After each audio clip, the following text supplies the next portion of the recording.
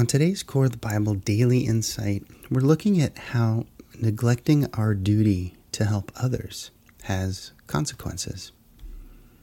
And this comes from Deuteronomy 15, where it says, "If a poor man, one of your brothers, is with you within any of your gates in your land, which Yahweh your God gives you, you shall not harden your heart nor shut your hand from your poor brother, but you shall surely open your hand to him, and shall surely lend him sufficient for his need which he lacks."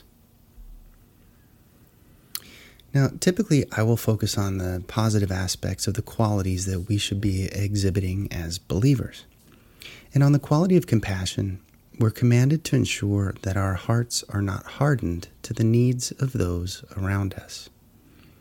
However, the Bible is also very clear that the intentional neglecting of caring for the less fortunate has real consequences. For example, in Proverbs 21, it says, "Whoever stops his ears at the cry of the poor, he will also cry out, but shall not be heard." Proverbs 28 says, "One who gives to the poor has no lack, but one who closes his eyes will have many curses." It's as if God has created an environment that works against those who make a point of avoiding help to others in need. And Yeshua also confirms a similar principle in his teachings. In Matthew 25, he says, in a parabolic story that he was telling, he says, "For I was hungry and you didn't give me food to eat. I was thirsty and you gave me no drink. I was a stranger and you didn't take me in. Naked and you didn't clothe me. Sick and in prison and you didn't visit me.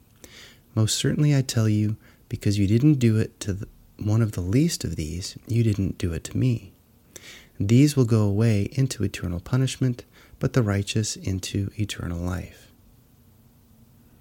So if we claim to be believers in the God of the universe, we have an obligation to those around us who can many times appear invisible.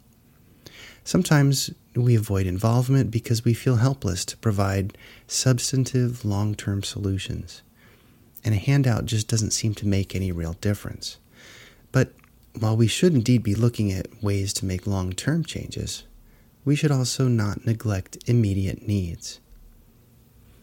James writes, for example, in James 2, he says, "What good is it, my brothers, if a man says he has faith but has no works?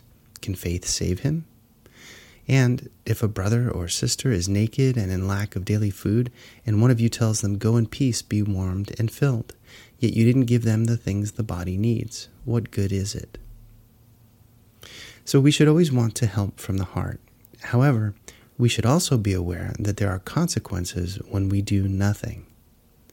So let's seek ways that we can help, even if they are only small ways to start. After all, it all makes a positive difference in the eyes of God. Well, I hope today's insight was helpful for you. As always, please visit coreofthebible.org for hundreds of other Bible articles like this, along with other podcast episodes and videos. Thanks so much for listening today. Take care.